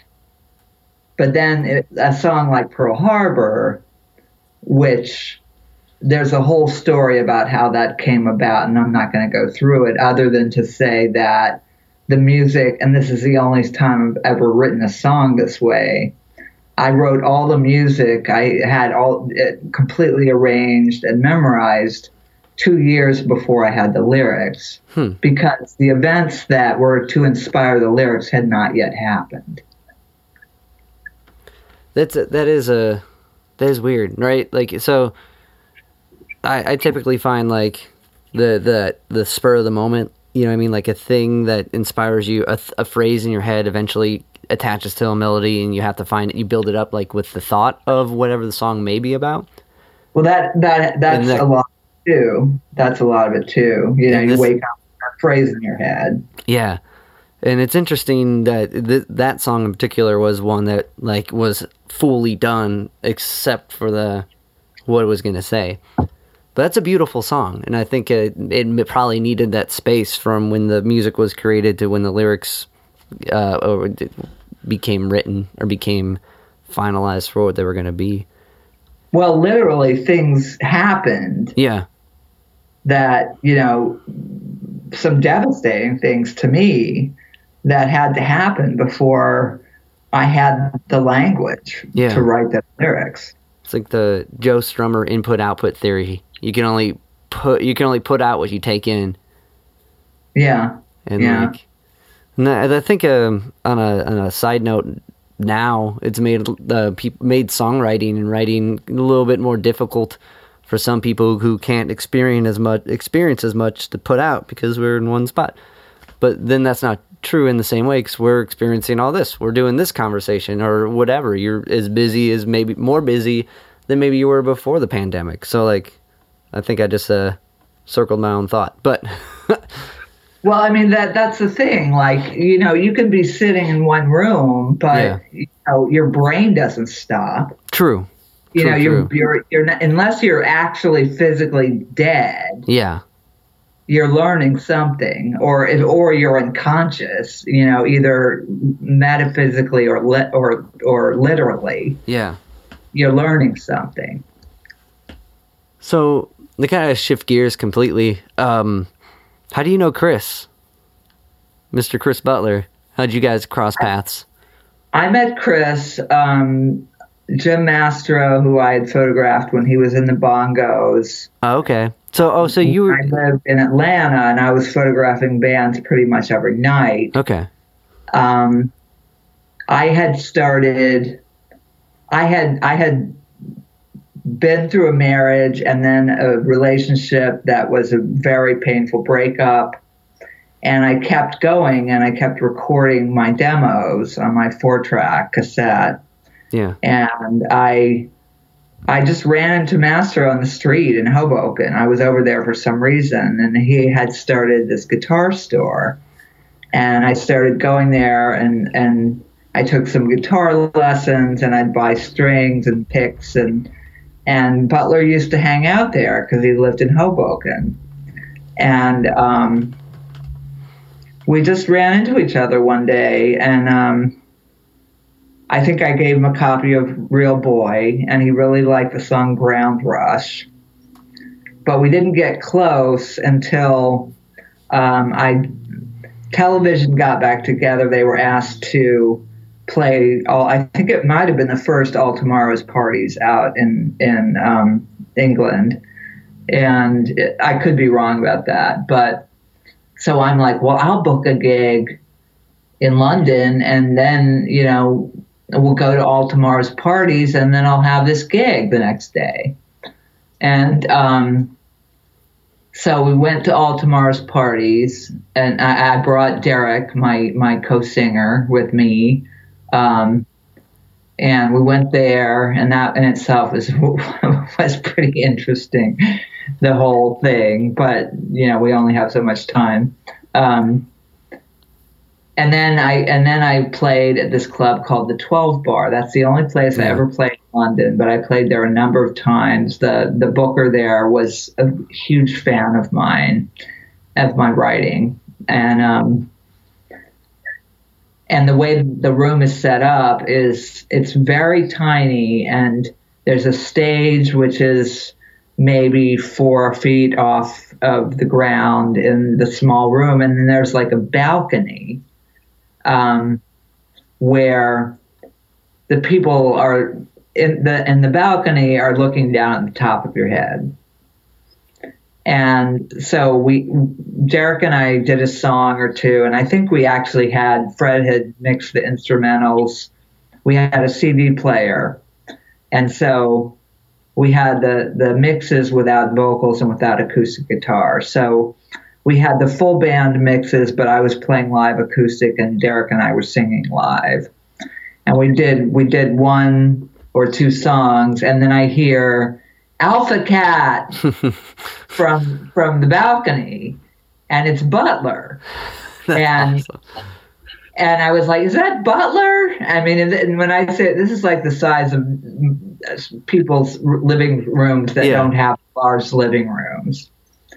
So I was like, is that Butler? And he's like, yes, Alpha Cat. So then after that, we ended up hanging out with the club booker, Andy Lowe, and there were some other people that liked what we did a lot, and we ended up hanging out, and one of them was a girlfriend of another famous punk band guy that I'm not going to mention because I don't even remember the name of the band now. But we all went out to an after hours club, and Butler came, and so that's how we really got to know each other. That's awesome. He's such a cool creative guy who's like immersed in the Akron scene here in Ohio, and like especially with this pandemic, has been going out and like making sure venues and even like DIY venues can pay their bills and stuff, finding ways to keep everything open. Yeah, I haven't talked to him. I talked to him.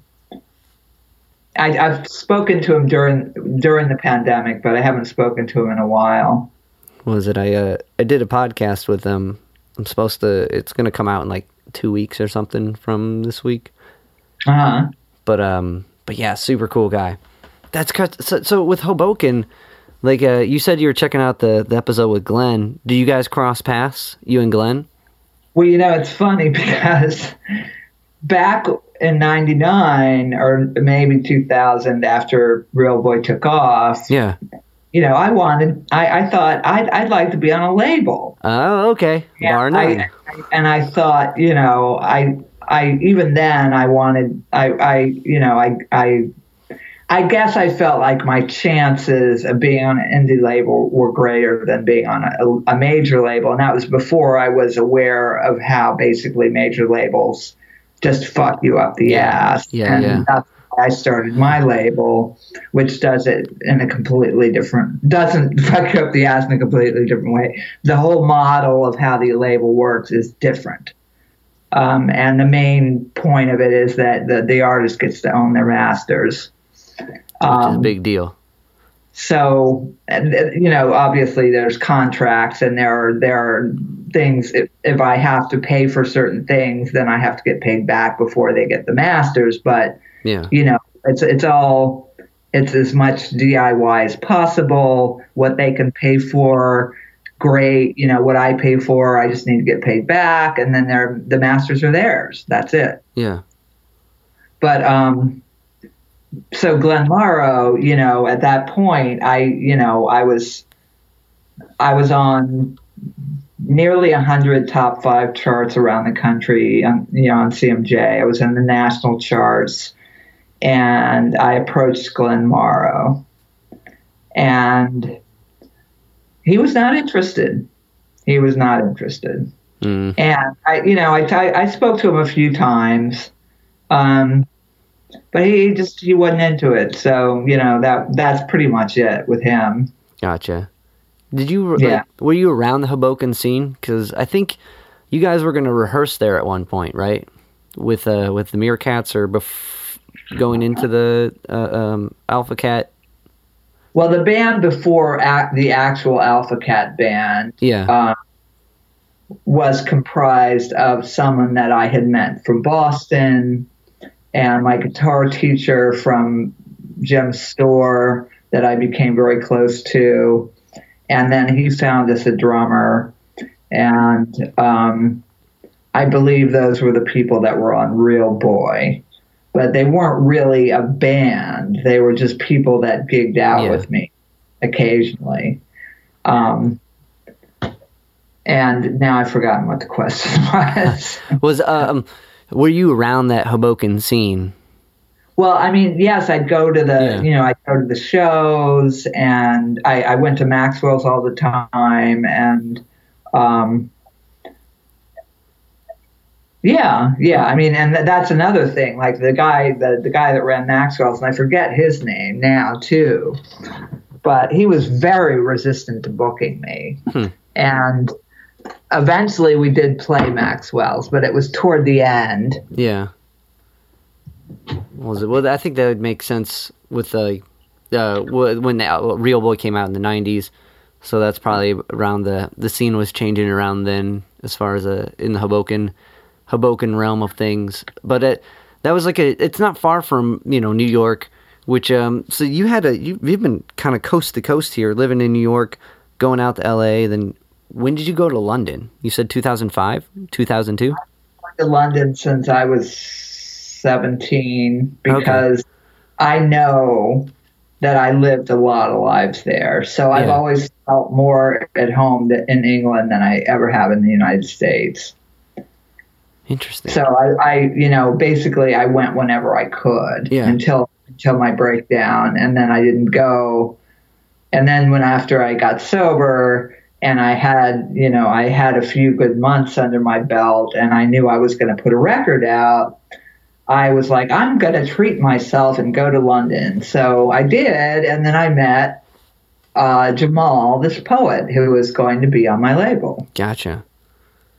What slam poetry, kind of to touch upon that, the first slam poet I saw was Saul Williams at Riot Fest, and that's a game changer. I don't know, that got me down the poetry rabbit hole way more than I think I would have gotten down it had not seen it performed like that.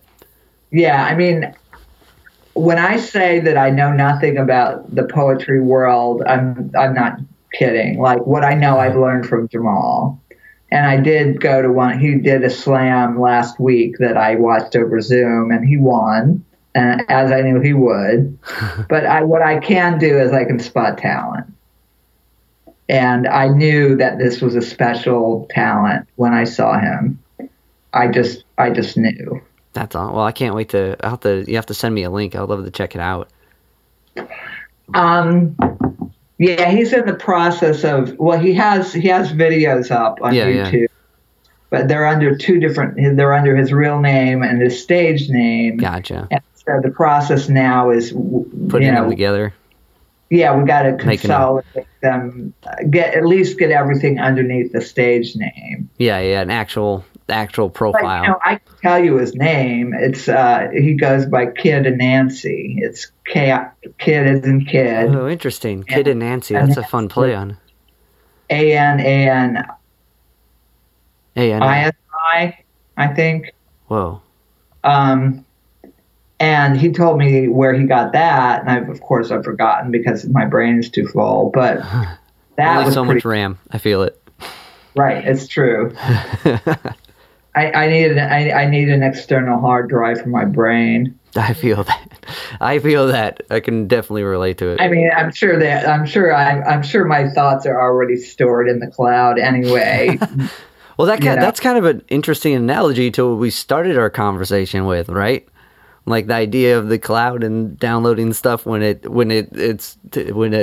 intuition strikes, it needs it to be there. That's kind of a brilliant connection. You just made. Weird. Yeah, I hadn't thought of it that way. Now, oh man, now I gotta. That's cool. On a completely side spinning. You mentioned Television, that you guys went out to go see them in London before playing the 12 Club. Now he helped Fred Smith from Television. He played bass on the record for Real Boy for the first EP.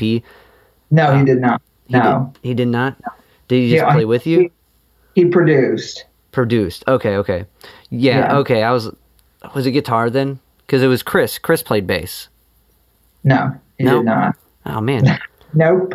He keeps saying, "Didn't I play bass on that?" And I'm like, "Sorry, honey, no."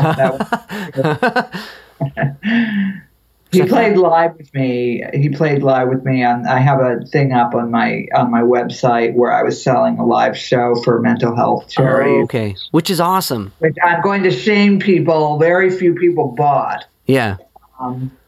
And all goes to mental health. Helping people with, that have, difficulty finding access to mental health care.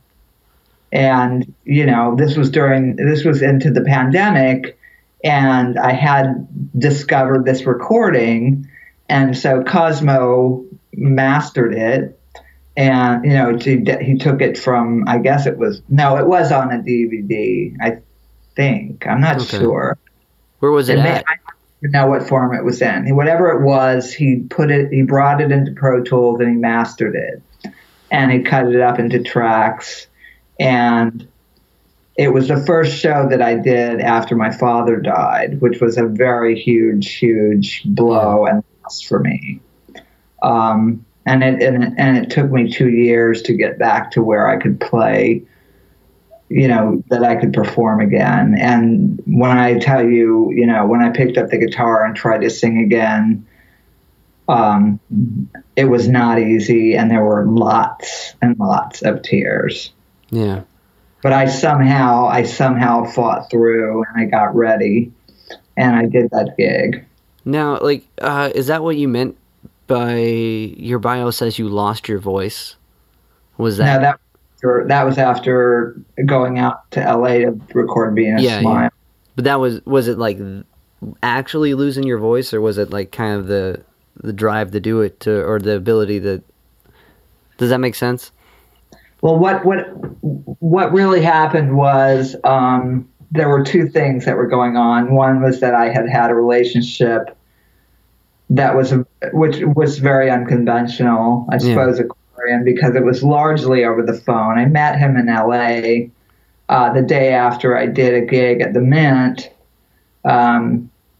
for this compilation record that I was on. And I had met through this other amazing guitar player, Ann Klein, who's in New York, this drummer, Jason Smith, and we just clicked. And so whenever I would go to LA to do a gig, Jason would just get a band for me, and we'd rehearse once, and we'd do the gig, and that's what we did at the end. And I felt like I was like back, I'm back, baby. I was on top of the world.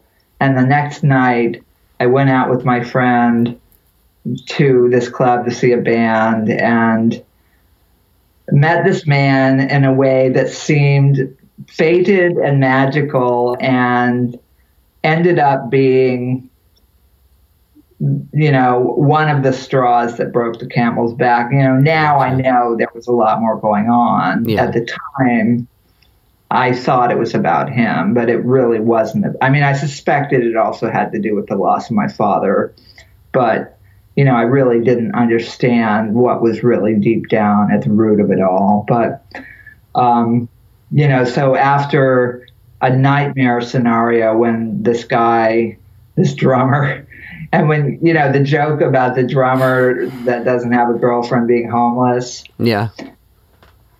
Was that the truth? Wasn't actually homeless, but he did live in a storage space in LA. A storage space. That's no rough, bathroom, but no sink. Not technically homeless. Yeah. But pretty much. Right?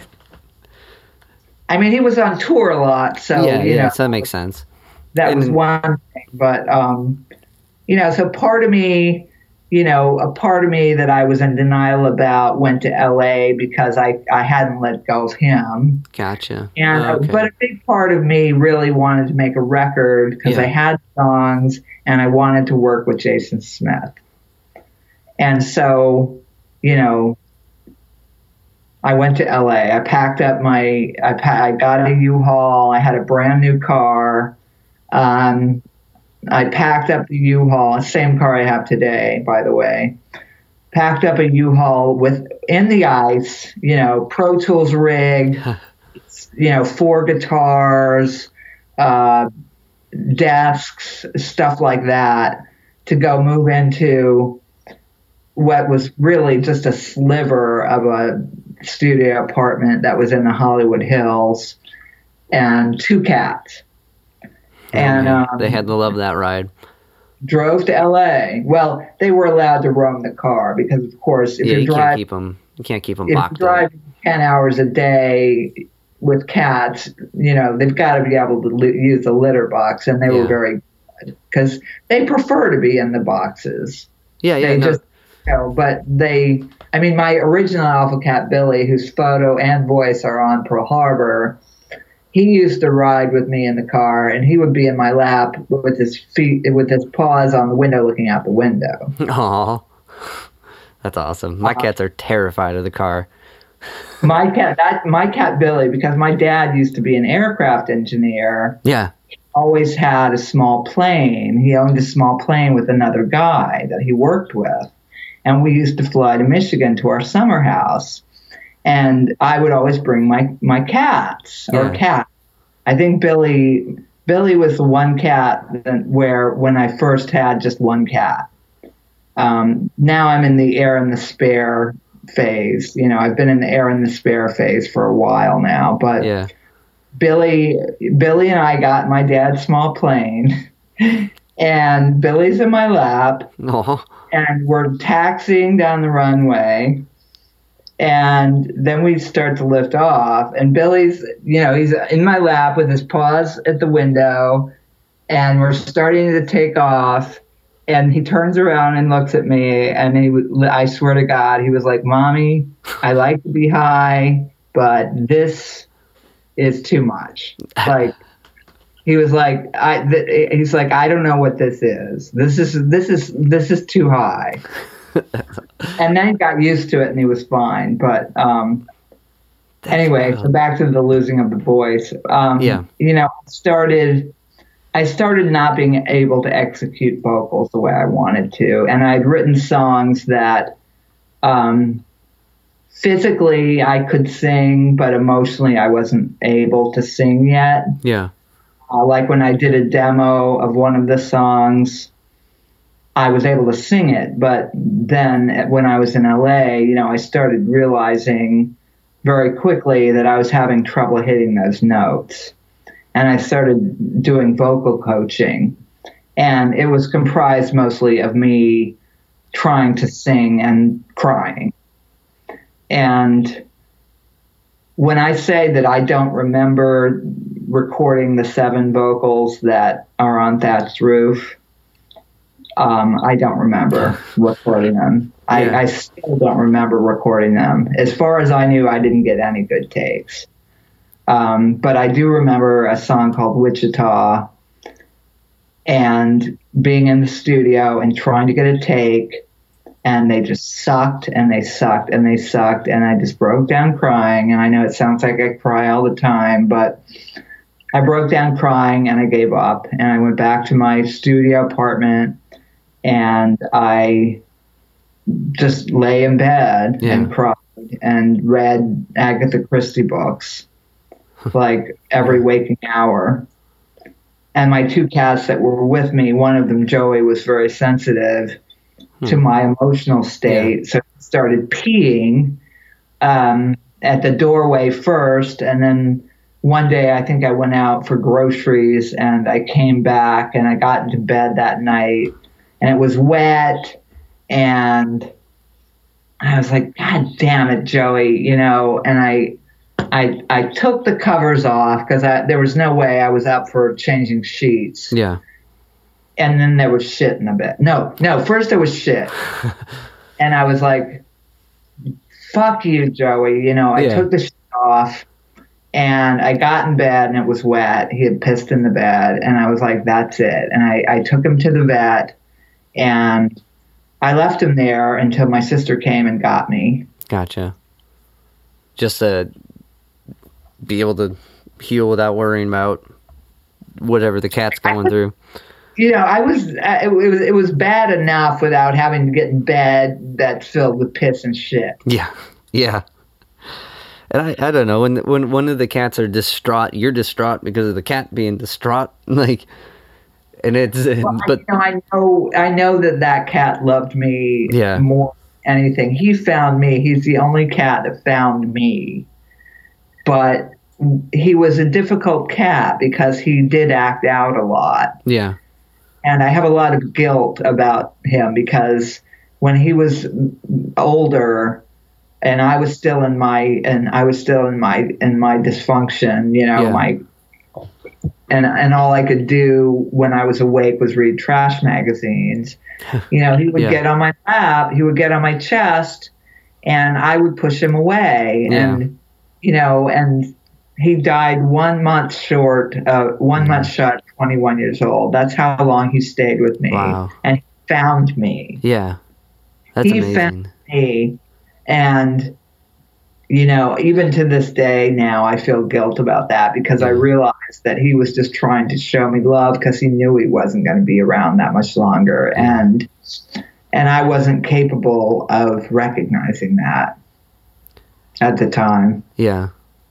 Well, I mean, overall, you know, you were there, you took him in, you guys went on this journey together. So even if at the end there was certain things you could have, you know, should have, would have, the overall picture was he found his forever home with you. And Well, like, he, you know, he was taken care of, and I loved Yeah. him as much as I could, but he was always difficult. yeah. It's weird because, like, I don't know, when the cat decides it's time for you to appreciate me, and they take over the chest or the lap, and they're just sitting there and purring, and you're like, all right, well, I guess I gotta appreciate this because, you know, it doesn't always happen. It's a you are begifted time with me, human. Like, Well, I in mean, a good way. It's happened with him. It happened every single time. Yeah. So that's, and I didn't. Oh, okay, I see what you're saying. I didn't have the patience. Yeah, I yeah. didn't have the capacity, you know, to recognize that this was what was happening. Yeah. How's Kanye cat? You had a cat who had a jaw his jaw was wired shut. Please do not call him Kanye. That's what happened to Kanye though. He had his jaw He wired has shut. nothing. He has absolutely no resemblance to Kanye. Okay. Any way, other than, Perseverance with the jaw. well, yeah. I mean, I didn't even know about Kanye's jaw. Okay. I can't.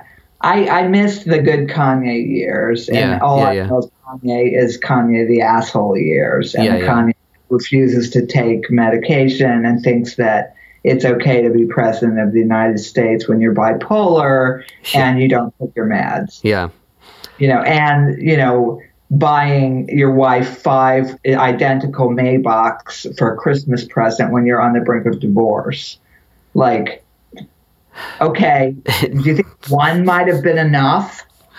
You know? Definitely. Like, I don't know. I don't follow Kanye's madness too much because, like, it's kind of like to some degree, like, I don't know, when he talks, he'll say certain things that really, like, there's this arrogance to it, like this ego, but there'll be like these golden nuggets of like, that's an interesting thought process, but it's kind of surrounded by a lot of confusion.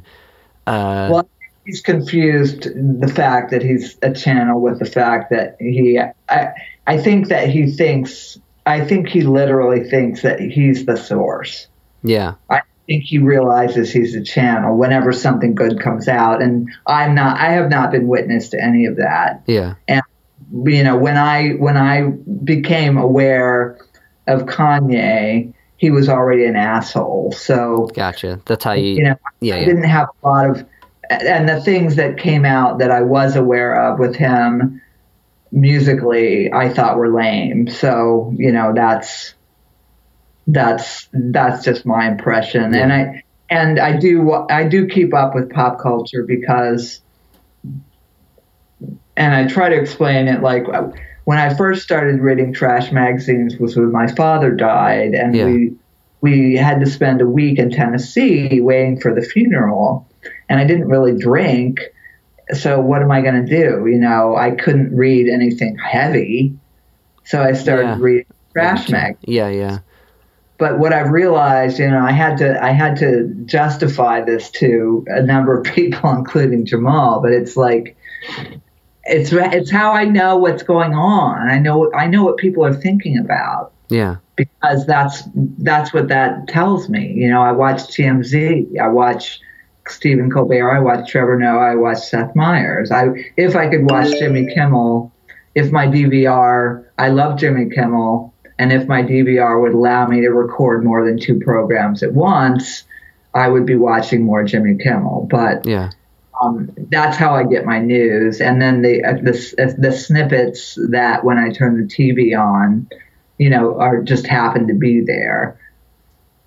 It's an interesting way to kind of take in sociological like norms and what because of those, like with like how you were calling trash magazines, like those are an open, appealing thing, right? So a lot of those have been selling forever, and they're probably never going to stop, or they're going to find a new medium.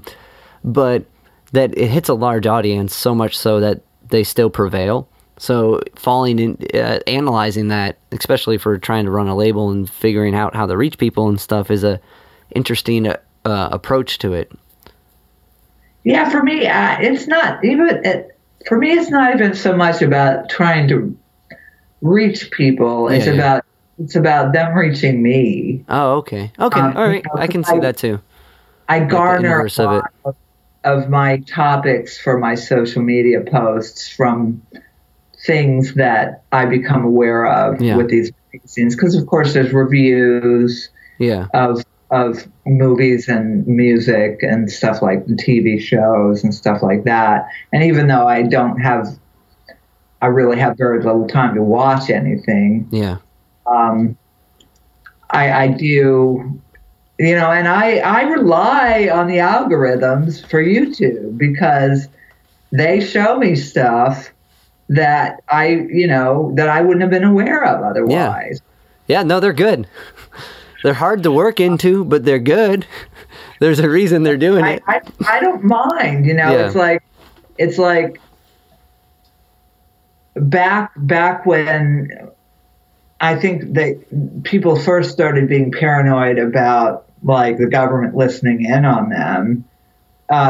As long as I don't say, you know, and I'm going to say it now because it's in text, and it'll probably be taken out of context, but let me tone it down. Yeah. The liar in chief should be removed immediately and imprisoned for eternity, along with all the henchmen and women. Yeah. But the thing is, like, there's nothing that I'm going to say or put up that I'm not going to stand behind. Yeah, so no, 100%. Spread it all you want. You can listen in all you want. You know, as far as I'm concerned, you might learn something, but you're not gonna bring me down with it because I'm not an evil person, and I'm not trying to hurt people. Yeah. It's just your thought, your emotion, your expression, and like even I don't know. I don't think I was going to take what you just said and disagree with it. I believe a majority would completely agree with what you just said and probably said it's a little too polite. But I get what you mean. Kind of. So the cat's good though. They kind of circle back. Pedro has a little bit of a bacterial infection, sinus infection, but okay. He got to go to the vet. I guess it was Friday. He was supposed to go Tuesday, but the people that are supposed to plow my driveway are angry at me because I lost patience with them because they didn't do something else they were supposed to do. So now they don't even pick up my calls, much less return them or plow my driveway. So I was stuck in the driveway until Friday. No, Thursday. Thursday, someone came over because I realized I have to get the driveway paved so that I can snow blower and just blow it off myself because nobody's going to plow it for me. So, so someone came over and they cleared it enough that I was able to go into town and pick up some stuff and also get some snow tires. Yeah, those come in clutch about this time of year. To kind of shift gears, and I wanted to talk about a little bit more about. So you put out this recording from that gig in London, right? No, that's from Brooklyn. It was a Okay. Brooklyn coffee shop called Vox Pop. Gotcha. And Butler did play bass on one of the songs on that. Okay, so I've read because I did a deep dive and I've been listening to the everything that's on Spotify and everything Howard sent me and diving through your webpage and digging through the press articles I can find off of that. So I think I got my like wires mixed with who did what on what. Wait, that was a live. Well, okay. Pearl Harbor, there's probably 25 people on there, and you know, if you were to see the inside credits, what I did at the time, which now seems like it was a little excessive, that's kind of an understatement, but I matched each song with a planet, and I matched each person with an astrological sign. Generally, what their astrological sign was. Okay. Credits. The way the credits are is it has the names in alphabetical order, and then it has the glyph for the song that they're playing on. Well, that's pretty badass. Like, did it pan out? Like, because not everyone's sign could fit with the song they're on, type deal. You know what I mean? You know, like collectively as a group, like these. At the time, you know, I looked at it a little bit, and it made some sense. I think if I went back now, it would make even more sense. Gotcha. That kind of goes back to the analyzing post, capturing the whatever intuition inspires you to express or capture. Yeah, because you know, there's these people that, you know, they're like, oh, I can't listen to my own music, and you know, I hate listening to my own. Well, every time I love listening to my music, because every time I listen to it, I learn something new. Yeah, I don't know if like the reason that is people are like, I don't want to be seen as like a narcissist. I'm listening to my music, but it's important to analyze yourself. And someone like you've worked on yourself a lot, so like hearing something like that and like hearing all these pieces come together and be expressed in the way you want to, and then hearing what, like, I didn't hear that bass thing Chris did this, you know, or whatever. That's cool. Like, you don't get that if you kind of just avoid what you've done. And it's important to self-reflect on it and like learn from you. Like, well, I don't know if you read the story of how the Pearl Harbor came about, and the singer-songwriter that was in the middle story that had the huge hit in the 90s, in the mid-90s. I have, but for the listeners, if you want to do a quick. Okay, well, the point is that this was someone, and it was not an accident that we both had Mercury, which is the communication and the way we receive information, planet at 3 degrees Pisces, which is basically an open channel. It's considered a weak Mercury because there's no filter, but that's also a strength if you allow it to be. Yeah. But so we both wrote from, you know, this channeling, but he was a Capricorn, so he was all about the fame and the money. Like he was all about the fame and the money.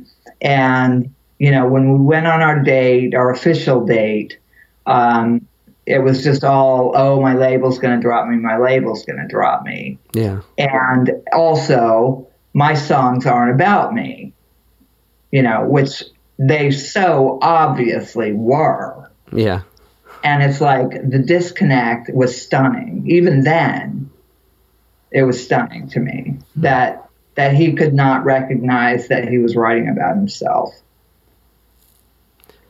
That isn't. I don't know. It's weird. Most times, like, you're asking, like, when you're trying to figure something out and you're talking to someone, you're asking or giving advice you want to hear. That's what I want to say. That's how I want to say it. A lot of times you find yourself giving advice to someone that you want to hear, and it sounds like your friend there wasn't, you know. Well, he drank the Kool-Aid, you know, the fake Kool-Aid. And that's going to definitely skew perspective. To kind of shift gears, I have one kind of final question, and it's kind of a big one, but with mental health, I think it's awesome that the live set, you're putting all the funds that come from that to help people find help. Which nobody's buying. Yeah, so. well, hopefully we can push it a little bit with this. And like, it's weird that there's this stigma of trying to find help and trying to not find help. How would you suggest someone do this? How should someone find help? Well, it's hard because, I mean, even when I first went to therapy, I felt the stigma. Like, I only went into therapy initially because my marriage was falling apart. So I went into marriage counseling. And then I stayed with that therapist after my marriage, you know, was obviously dead. And it helped me some. You know, the therapist that I used ultimately breached my trust in a major, major way in which he should not, if he's still alive, he shouldn't have been practicing after I found out what he did. But, you know, there's that. But that's hopefully rare. But the other thing is that, you know, this is a historical generational stigma. And, you know, even more so for the, you know, the Black and brown communities, because it seems it's perceived as a signal of it's a sign of weakness, when actually it's a sign of courage and strength. Like, if I said anything, you know, if you have the guts to look at yourself and to figure out why you're fucked up, that's courage. That's strong. Because most people don't have that kind of courage. Definitely. So that's what I would say is it's not weakness, it's courage. I think that's beautifully said. It's hard to analyze yourself. It's hard, just like we were kind of talking about earlier, it's hard to hear your own voice even when you're talking. And it's it's weird to listen to your playback for some people, but you grow from that. And it does take a amount of courage to accept what you hear, choose to better it or choose to accept it, and move on from there. I think that was beautifully said. Well, Elizabeth, sorry, I didn't mean to cut you off. Oh, I just said thank you. Okay. Elizabeth, thank you so much for hanging out with me today and chatting this. Any last plugs before we wrap it up here? Plugs for anything we didn't get to? I mean, you know, the re-release is Pearl Harbor is coming out. It's going for ads the 1st. Okay. And it's I'm working on a video, visual, animated video. That will be done when it's done. It'll be done when it's right. And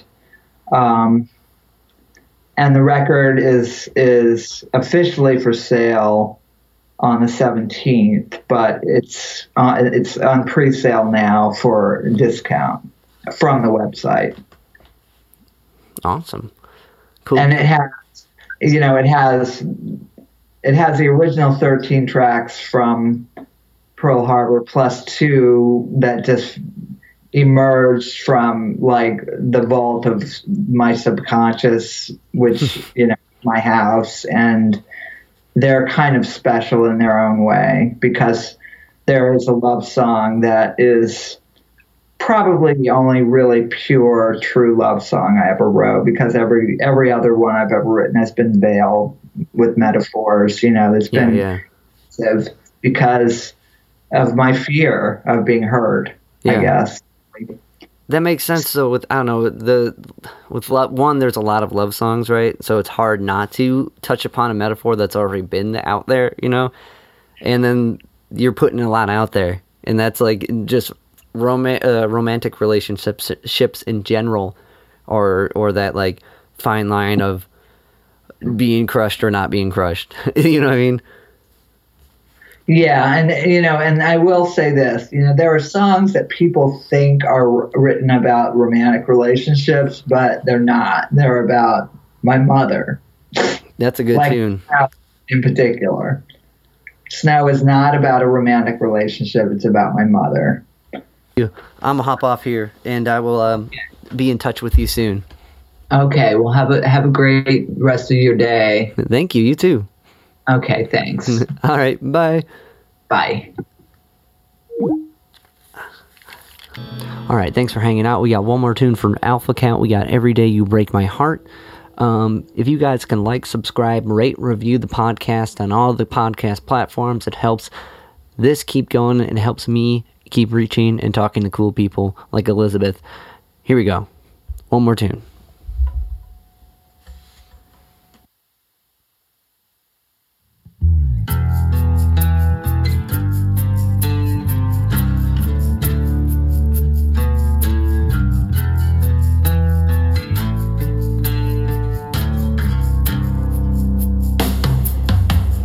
You don't see anything I do, and absence doesn't make you fonder. And one more moment is too long for me to stay.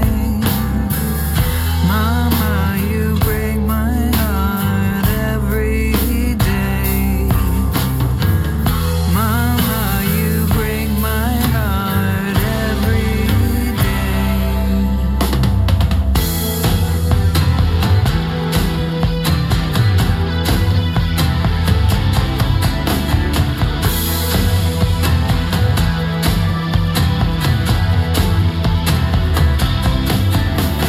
Slow down, back up. No one believes a single word you say. Shoot up that poison. It couldn't hurt if you believe that it won't.